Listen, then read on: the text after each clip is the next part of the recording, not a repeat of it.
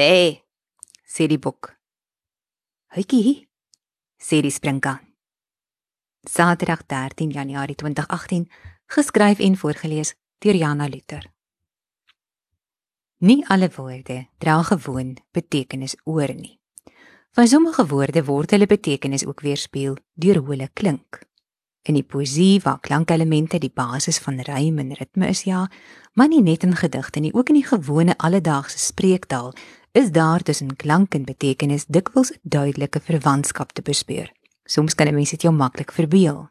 In die prosodie, stilistiek, literêre kritiek, ook in die taalkunde, word ooreenkomste tussen die betekenis van woorde en uitdrukkings aan die een kant en klankaspekte aan die ander kant klankuitdrukking genoem of dikwels meer spesifiek klankekspressie.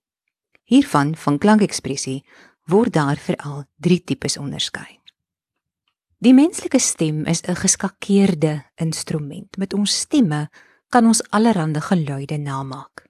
Ons doen dit van die vroegste tye af en ons doen dit steeds. Luister maar na kinders wanneer hulle speel met karretjies byvoorbeeld. Vroom, vroom, vroom. By menige kleuter tel dit dalk onder sy of haar eerste woorde. Honde woef, beeste boe, koeie moe, die kerkklok dong. Hierdie soort klankekspressie waarmee die stem gepoog word om wat die gehoor waarneem te reproduseer, dit weer te gee, word klanknabootsing of onomatopee genoem van die Griekse woord onoma, wat naam beteken, en poiein, wat maak beteken.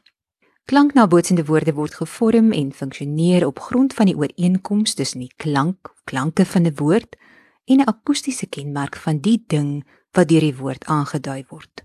Vergelyk be, me, och, prr, chip, chulp, chirp, chirr byvoorbeeld. Eweens deur en teenoor kinders gebruik, maar nie uitsluitlik nie. Hierdie klanke stem direk met geluide in die werklikheid ooreen. Be en me word tipies met die blaargeluide van 'n bok of skaap geassosieer. Och, met die herhaalde steunende snorkgeluide van 'n vark. Oei, met 'n varkie wat hongerig skree. Chip, chulp, chirp, chirr. Nabootsings van die dun skerp geluidjies wat sommige diertjies voortbring. Prrr, die geluid van 'n kat wat spin. Vergelyk ook die sagte klank uitgespreek soos in Duits, wat die blaasgeluid weergee van 'n kat wat rugkrom maak. Wanneer dieselfde klank herhaaldelik nageboots word die nabootsing gaandeweg 'n woord tussen al die ander woorde, gewone woorde van die taal. Nee, roep die bokkie agter sy ma aan. Och, snork die vark. Oei, skree die varkie in die sprokie. Kom, prrr, 'n bietjie vir die mikrofoon, sodat almal kan hoor hoe so 'n groot kat klink, sê 'n radioverslaggewer aan 'n jagluiperd. In die woordeboek van die Afrikaanse taal lees ons van die gechip van 'n tintinkie, die gechip van sprinkane wat broei, die aanhoudende gechip van 'n heuningvoeltjie, die klaande gechirr van 'n renostervoeltjie, die gechirr van stokstertmeerkatte en nog baie meer.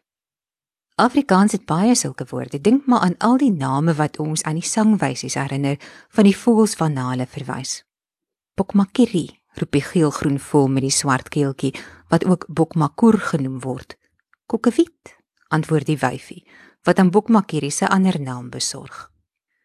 Tussen die veervolk dink 'n mens ook aan die Europese koekoek, die nabootsing van die welluidende tweeledige fluitgeluid uit sy keel, besorg nie net aan hom sy eie naam nie, maar ook die koekoekklok syne. Op eie bodem kry ons van ons voorgeslagte Afrikaanse volksname soos Dirk Dirkie, Jan Frederik, Jan Diederik, Piet my vrou, Piet Chou Chou en Tiptol. In party dele van die land word die bont Koran en partykeer ook die swarte karkarra genoem. 'n nabootsing van sy geluid karak. In die algemene naam vir die bontkop Koran is Katrina voel of Kokatrina, soos hy maak as iets om laat skrik en hy opvlieg, deur die WAT in Stytlerville opgeteken. 'n nabootsing van sy geluid is die vlakte Koran se skertsende bynaam bankrot. Klanknabootsende name is ook nie net tot die groter diere en tot die voëlryk beperk nie. Ook insekte en selfs plante hoor ons hulle name sing, soos die Huikihi en die Chinkering-Chi. Huikihi is een van die baie name van die blaas op springkaan, waarvan die mannetjie deur sy agterpote heen en weer oor 'n ry riffies langs sy agterlyf te skraap, 'n geluid voortbring wat soos sy naam klink. Huikihi se wyfie, meestal sonder vlerke, is stil. Dalk ook maar goed, want vir haar blaas op die man is daar in die WAT al meer as 30 name opgeteken. Nou is Huikihi ook Hekkihe, Hukihe, Huikihi. Huikie 1 asem, Huikie 1 darm, Barend 1 darm, Goepja, Bonja, Gonja, Gonja 1 darm, Kykie 1 darm, Kykie Pieter 1 darm, Klaas 1 darm, Koffiemeel lang asem en Pieter 1 darm ondermee. Een van die min plante wat sy naam van 'n geluid kry, is die mooi maar giftige Chinkering-Chi met sy kenmerkende swart oog. Van die chinkgeluidjie wat 'n mens hoor wanneer vars chinksteeltjies te mekaar skuur. Nog 'n geluid, naam is Eva Treva, 'n sterk groeiende orgidee wat ook sy naam kry van die klank wanneer 'n mens 2 van sy stingels Eva Treva oor mekaar trek. Aan die Oos-Kaapse kus in die historiese natuurlandstreek Pondoland is daar ten slotte ook 'n dorpie, Lusikisiki. Lusikisiki, die fluistering van gras en riete in die wind. Volgende keer vertel ek verder ook vir ander vorme van klankekspressie, bewegingsskildering en klanksymboliek.